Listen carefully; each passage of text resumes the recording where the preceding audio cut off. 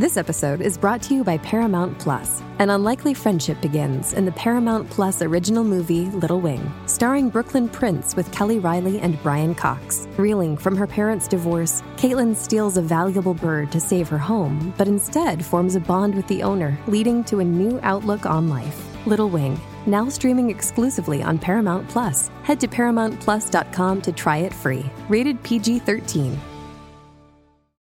This episode of Screen Talk is brought to you by Vimeo. By now, I hope you know that Vimeo has a bunch of amazing indie films you can watch on demand. I've recommended my favorites you can check out at vimeo.com/IndieWire. If you're a filmmaker and want to sell your movie or series on Vimeo on demand, all you need is a pro account.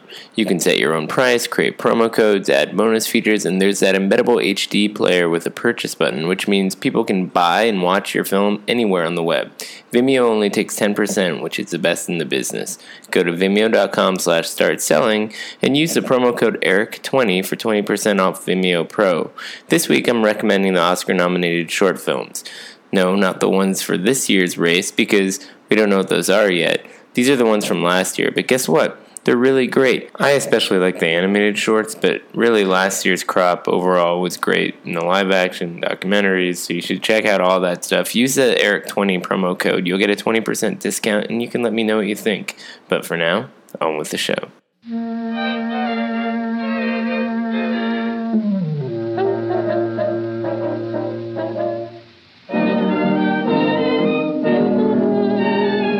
Welcome to Screen Talk, IndieWire's weekly podcast. I'm Eric Cohn, the deputy editor and chief film critic, joined by Ann Thompson from Thompson in Hollywood, who's still on the West Coast, but a little further north than usual. Isn't that right?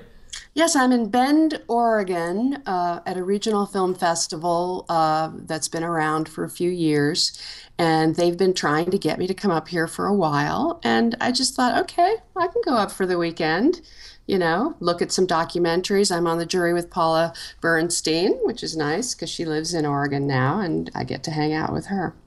Well, it's certainly a change of scenery from the last time we spoke when you were in town for the New York Film Festival, but I'm still here and the festival is still going. It seems like the longest festival in the history of the universe, I have to say. It's funny because it seems like a long time since I was there. The Seattle Film Festival, where we came up with the idea for our podcast, is about the same amount of time. That's true. New York Film Festival is a really particular beast in the sense that every weekend brings a new load of stuff. I mean, there are a lot of stuff that's played elsewhere, but a lot of sort of tidbits that are filling in gaps and so forth. And the last time we spoke, we hadn't seen one of the major fall movies that's in New York Film Festival this year, Steven Spielberg's Bridge of Spies. So now which I got to see in Los Angeles. That's right. You saw it at the head of screening at the exact same time.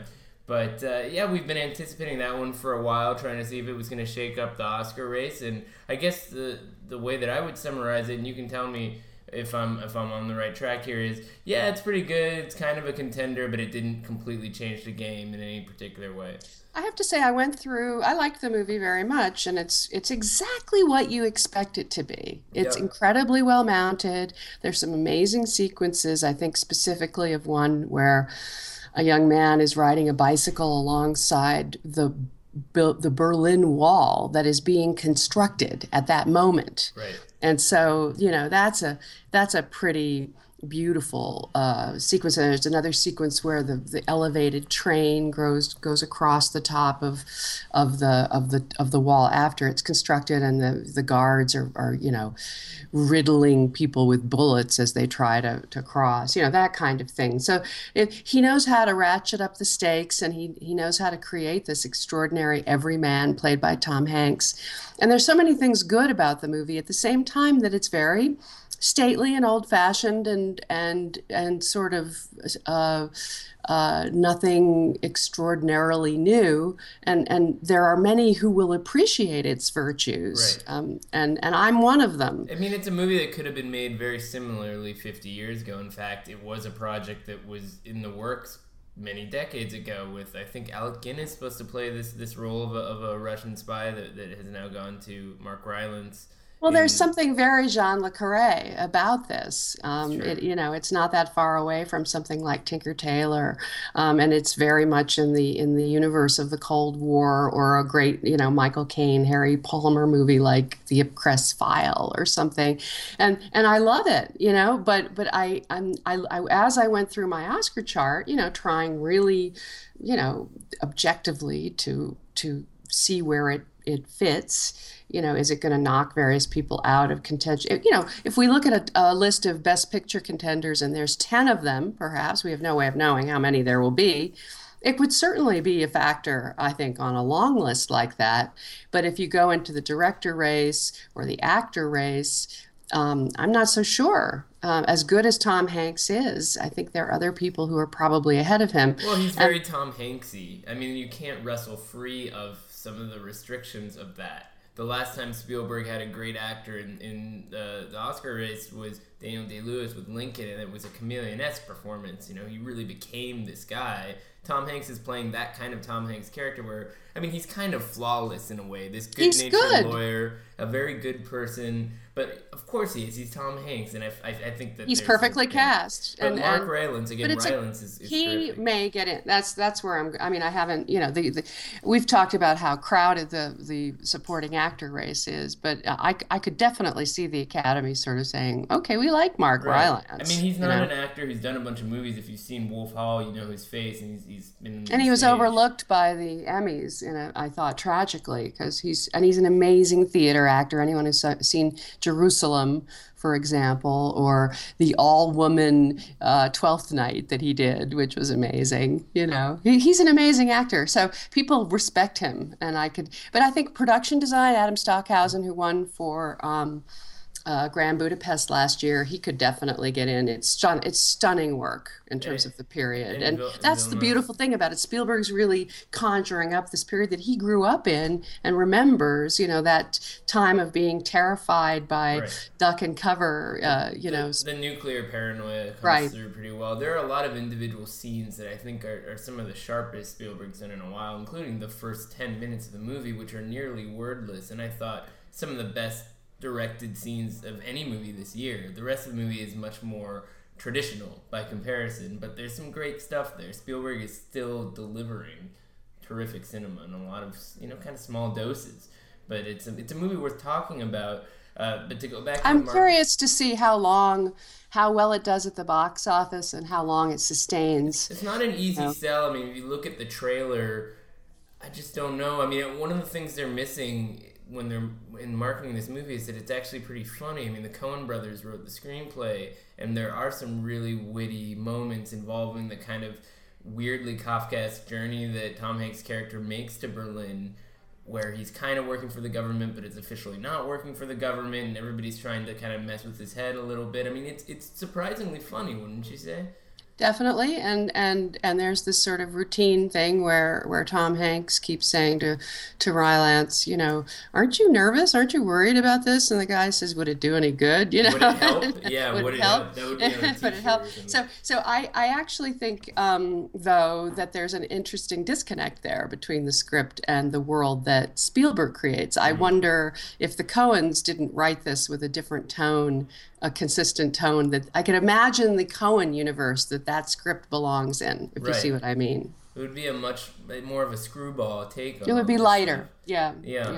Well, and it would have that skew. It would have that funny skew that they sometimes have. Yeah, I think Spielberg. Whereas Spielberg's more straight on. Oh yeah, and sincere, and on some level, he's trying to make his Argo in a way. I mean, the final beats of the movie are actually very similar to Argo. It's a celebration of this all-American man and what he stands for. And it's a true story, and it really happened.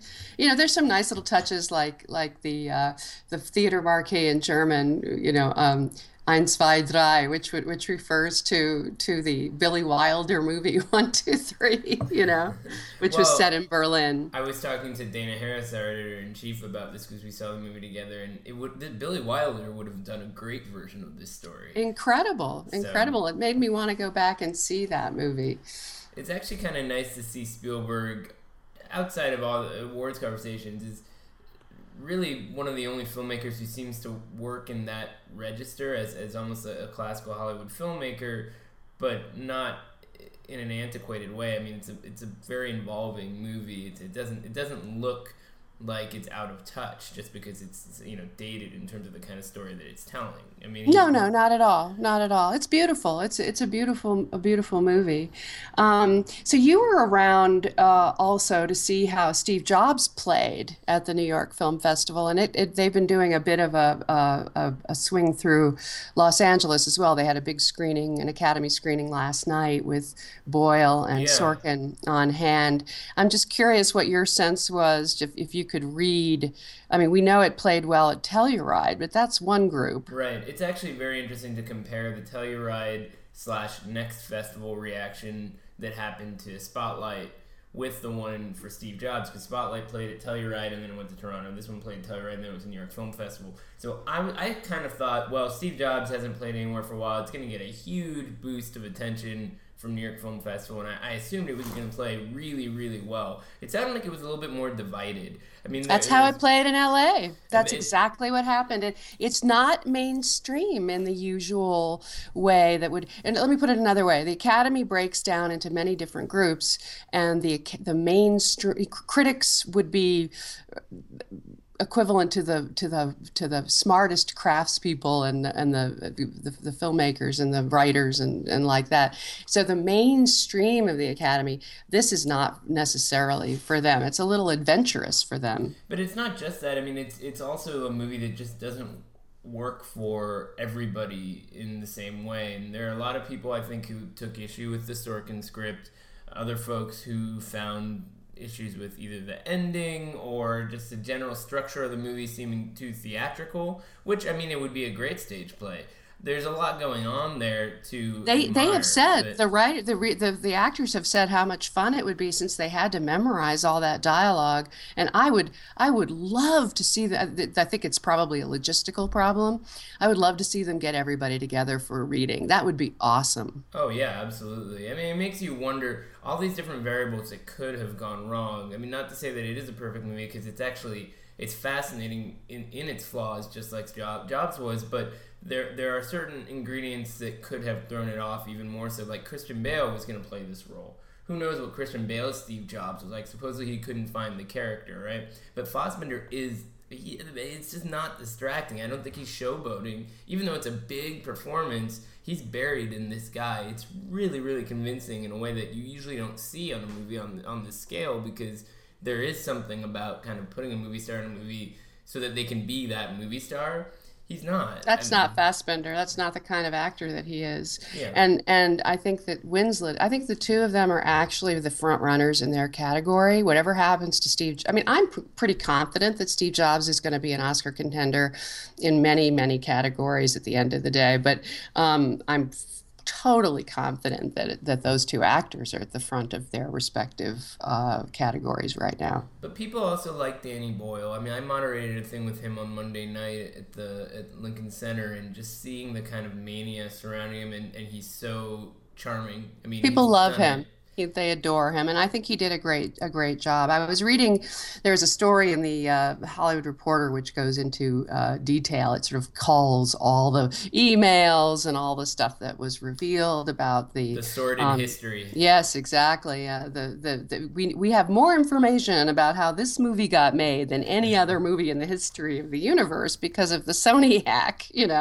So it's much more fun and dramatic. But if you go through the winding trail, I think that it came out very well. I think that finally, Right. and by the way, I just want to celebrate Donna Langley yet again. She's the one who pulled the trigger on this. Now, granted, she had a wind at her sails. Right. You want a studio chief taking chances when you have Jurassic World, Right. when you have all that stuff behind you. It was almost and a you one can for afford them, it. one for me sort of situation. Yeah. So, right? but she also backed. I interviewed Guillermo del Toro the other day. She also backed Crimson Peak, which was a totally, that's a movie that breaks every rule of what's considered Hollywood commercial movie making, and I think it may prove to support all those rules when it doesn't do any business. But I grant her that she actually did that. too. You just keep breaking that embargo in Crimson Peak. I don't. When does that embargo? I don't People want to know. know what the rules of It's embargoes weird. are. It's weird that, I mean, I know other people who saw it and liked it too. It's strange that word isn't out sooner. There was a sneak peek at Fantastic Fest last weekend, and yet everyone was sworn to silence. So it's still kind of waiting for the word to get out there on that one. But we'll They see. must be afraid that there's negative word because otherwise there's no reason for this kind of behavior. Well, in any case, Steve Jobs is an interesting gamble, but it seems like opening this weekend, it's probably going to do pretty damn well. I mean, the We'll see. interest is high, right? People want to watch a movie about Steve Jobs. Even if he has a complex reputation, we still treasure our iPhones. They're everywhere. And No, people are fascinated by him. I'm sure it will. I'm sure we'll see. We will see. It is an unconventional movie. It is a movie that pushes the boundaries of what we can see. People have internalized. Everyone has internalized certain rules of how movies are supposed to look and behave, and this one breaks them in a big way. well, I'll tell you another movie that's potentially a part of the Best Picture race because it's been thrown around in that capacity, that also played at New York Film Festival and I think played even better, was Son of Saul. Okay, this is a movie about a Which guy isn't in the proper New York Film Festival, I might it's a film add. comment slot, right? So the selection committee as a whole did not choose it, but everybody I've spoken to who saw it in the context of New York Film Festival is doing somersaults over this thing. It's a tremendous Well, we've been experience. saying this for a long time. This Yeah. is one of the best movies we've seen in years, not just this year. I mean, it's so far away above everything else. It's groundbreaking in terms of how it tackles its subject matter, and it's also incredibly involving just as a piece of filmmaking. It's just really suspenseful, and it's a great debut feature. But it's amazing to hear people talk about it as enthusiastically as they are now, because it does make you wonder, maybe this really is a serious Best Picture contender, even though it's also in the foreign language race where it should be a slam dunk. I agree with you. The Sony Pictures Classics has every intention. They're opening it in 2015 instead of waiting until later, and they're going for it. They're going to go for the actor. They're going to go for the director.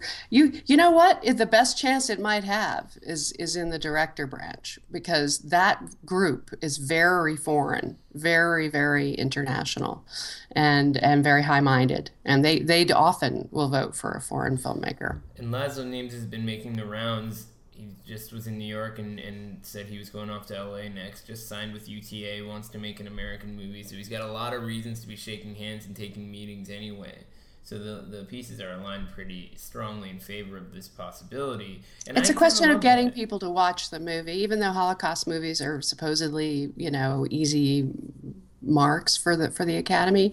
I think it's still it's going to be tough to get people to watch it. Well, That's all. there's the Son of Saul challenge, and then there's the Beast of No Nation challenge, right? Same thing, Yeah. exactly the same. But Son of Saul, I think, in some ways has it better, not just because the Holocaust is an easier access point and there are some questionable racial issues involved there, but I think with Beast of No Nation, it's a, first of all, it's a much longer movie, but also it's just more grisly. The violence is more graphic. Son of Saul is more just sort of unsettling because you're in a concentration camp the whole time and there's awful stuff happening, but it's not that graphically the violence is as intense as it is just sort of, it's haunting and ghostly in a way. And that's something that is a challenge. But it seems like dark movies tend to do well in Oscar season, right? I mean, Black Swan or Birdman. These are not, Well, Birdman was and Black Swan, I would argue, were hugely entertaining, and even and 12 Years a Slave, 12 as Years a Slave. difficult as it was. That's a better point of comparison, though. Yeah, I think so, because that was one that people resisted seeing also, but they had to in the end. It was a must see, and it became a must see, so they had to go. Well, we'll see how it plays as it keeps moving around. In the meantime, it's not the only film in the foreign language race, and just this week we got the full list of the foreign language. 81 movies, which is actually two less than last year, which was the record of 83 movies. We'll see if Ukraine, which missed its deadline or something, gets their movie extension. They got a lot of stuff to deal with over in Ukraine right now, so they deserve an They're extension. distracted. But that's But a lot of movies. China, that was interesting. They submitted Wolf Totem, as they said they would, and then the Academy rejected it because it didn't have enough elements from its host country. It's directed by Jean-Jacques Annaud, and a lot of his team came over to make the movie. So even though it was funded by the Chinese and it was in China, a Mongolian dialect, it wasn't considered Chinese enough. So they had to submit something else. Gosh, that's just such a bizarre, blurry distinction. But Well, people are really freaked out, I noticed, by the idea that Mustang would be submitted by France, even though it's a Turkish language film. The rules of the game have to do with how many of the players making the movie come from the country. All it has to be is a foreign language. So an Irish film submitted by Ireland is in Spanish, being Viva, having been shot in Cuba. right, and there are some downsides to that. I mean, I remember a few years ago when the band's Visit didn't qualify because there was too much English, even though it was a movie about Israelis and Palestinians trying to communicate, and they have to speak in English to communicate. So it was a very much, international kind of problem. But So they're very literal about films being, and there has to be a certain percentage that is not in English. I'm curious to see how many of these movies Academy voters actually check out, because there's some edgy stuff in there. Good Night Mommy from Austria. The Very strange submission, I have to say.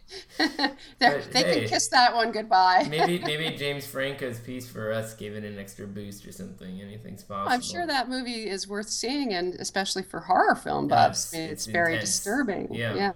Yeah, but I mean, it's not an easy sell in any respect. The Clan, which I just saw in Toronto from Pablo Trapero, that's a pretty impressive movie, and he's a pretty well liked figure in the Latin American cinema world.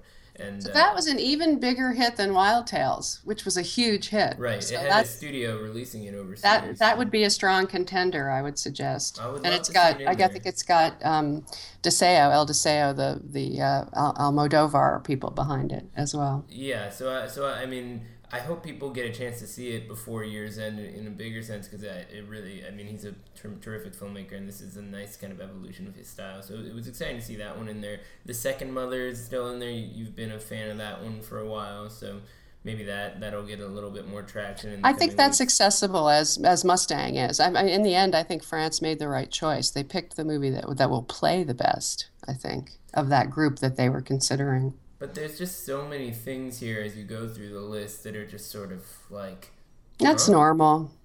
It's normal, but it's so bizarre. You spend a year looking at international cinema, and a lot of this stuff doesn't reflect the kind of experiences that a film festival traveler has. I mean, Arabian Nights, great, but Volume 2, I mean, it's just, a lot of it just seems like there's some kind of disconnect between the good movies of the year around the world and how these countries tend to prioritize what they're putting out there. They always make very strange decisions. It's really too bad that Phoenix isn't eligible this year. They put it up last year and it wasn't submitted And in it the did end. so well when it It's got such a wider huge release. hit that Yeah. it would be a very popular entry, it turns out. But we'll see. I actually think Embrace of the Serpent from Colombia, which is a festival hit, will do well. And those are the films. I've often wondered if it wouldn't be better to consider festival success as a really important way of judging which films to submit, because I think if you look at the list, the ones that have been submitted that do have festival success behind them are the most likely ones to go Right. through to the end. Well, it's an interesting suggestion too, because with short films, you have film festivals that are Oscar qualifying, in the sense that if a short film plays there, it qualifies for the Oscar, right? So you'd think that there would be some way to build in a rule in film festivals that could help foreign language films stand out more or become a part of this race by virtue of something, an audience prize maybe. I don't know. I mean, It's an interesting, yeah, that's a good idea, actually. I think right. that would be, you'd have to have won at least one audience prize. I hope our No, film they're not festival going to do friends are anything. listening. They're not going to change it. Well, the other race that's interesting to follow right now, because there's just a lot of unknown variables, is the documentary one. I mean, the Alex Gibney documentary in Scientology. It came back into theaters a couple of weeks ago. That's still sort of around. There's The Look of Silence, but that didn't do that well when it came out over the summer. There's an Amy Berg movie, Prophet's Prey. I mean, which did not get submitted for Doc. It didn't get accepted by Doc NYC. Doc NYC is an interesting. It's interesting to me that there's a single man, a person named Tom Powers, who's is definitely going to listen to this programmer for the Toronto Film Festival, and therefore, has an impact on what gets booked there, and for Doc NYC, which has a short list of 15 docs that they've culled for the whole year. And the overlap between that list and the list that ends up being the top 15 for the Oscars, the short list for the Oscars, is often very close, Right. And they've picked the winner.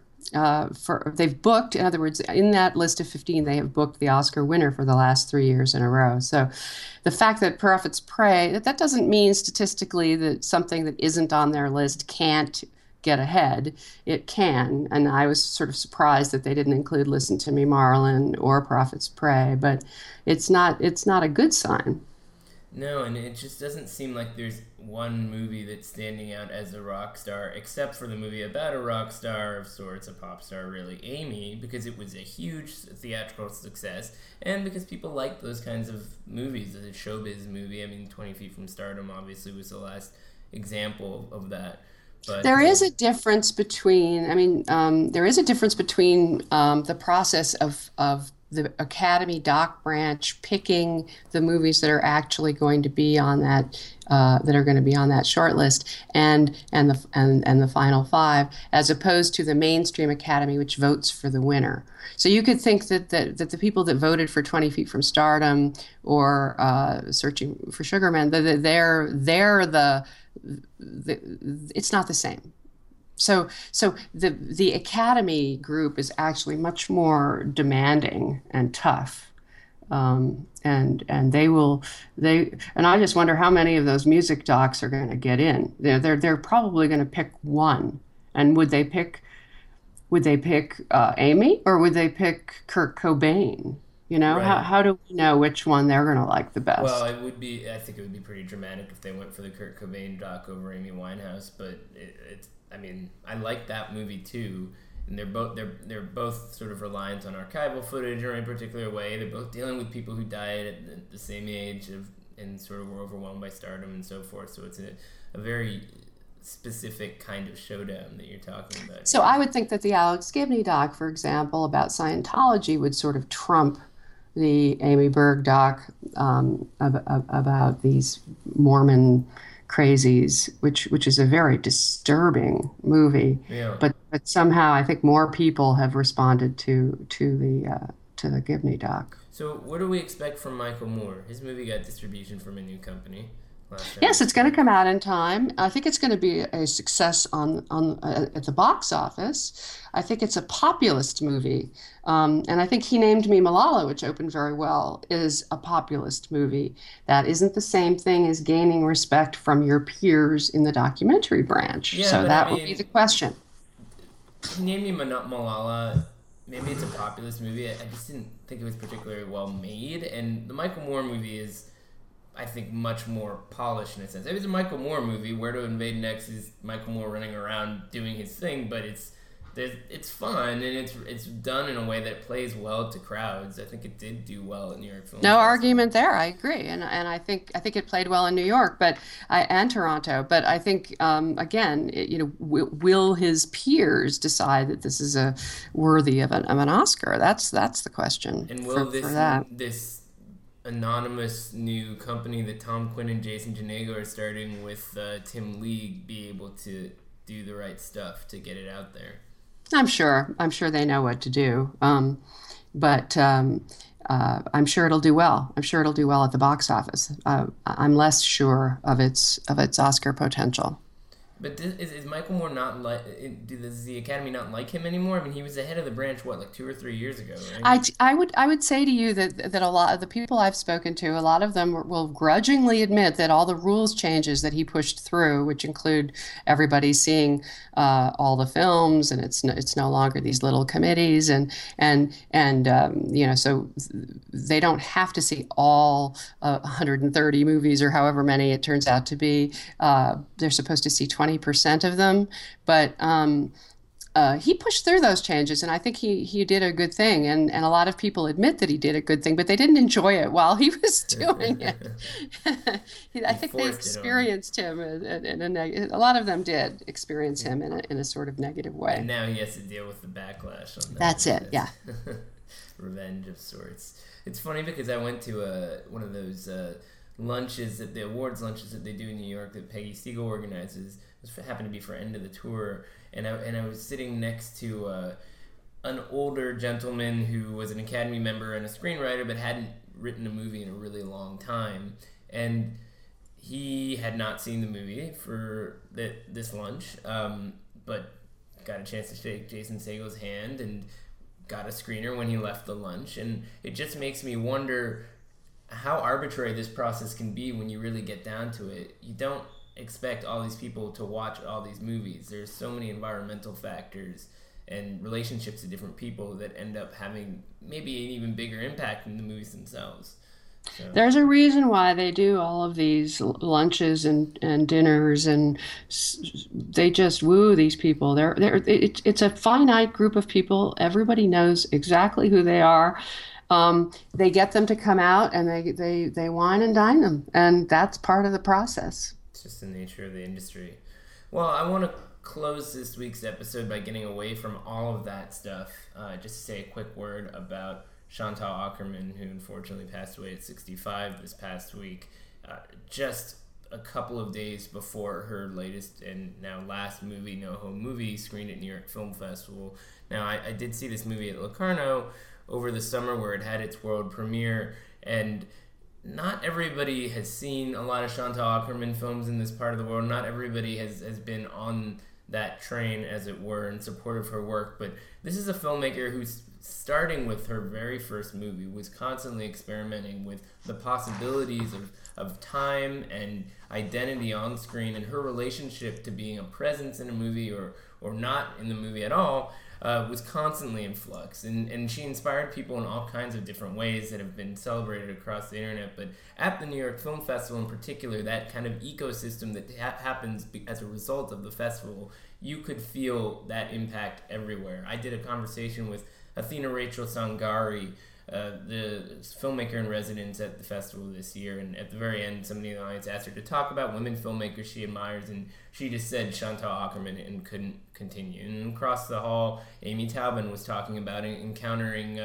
Chantal Akerman before a screening of the new film in the 70s, and being sort of impressed by how she was inspired on the one hand by Godard and on the other hand by Jonas Mekas diary films, and how interesting that fusion was. And there were, Philippe Garrel introduced his new movie and talked about Chantal Akerman, and it's rare to see somebody who can have that kind of direct impact on so many different people in a creative community. And one of the things that's kind of remarkable about all of this is that No Home Movie in some ways speaks directly to the challenge of being successful and yet still trapped in your own kind of emotional challenges. It's about her watching her mother die, and it's just a really powerful kind of experience that is now also, as Jay Hoberman wrote in the New York Times this week, devastating. But the movies are still there, and if people haven't seen Chantal Akerman movies, I'm not going to say this isn't a great time to catch up, but it is an important body of work that's worth paying attention to if you know movies. And Hulu has made them all available for free this weekend, so it's in that sense, it is an ideal opportunity to catch up. So I think the thing that's really sad is that she ended up leaving the world at just about the moment where she'd never been an accessible filmmaker. She'd always been appreciated by a certain coterie of very sophisticated people, mainly in Europe. And I think it's sad that perhaps her most accessible work is not, she wasn't around to appreciate the response to it. Right, but that response could be just starting, so hopefully we'll have more opportunities to revisit No Home Movie in the weeks and months and years to come. So next week we'll regroup. You'll be back in Los Angeles, and I won't have to worry about the New York Film Festival for another year, and we can just keep moving ahead. All right, talk to you later. Have a good time out there. Thanks. Bye.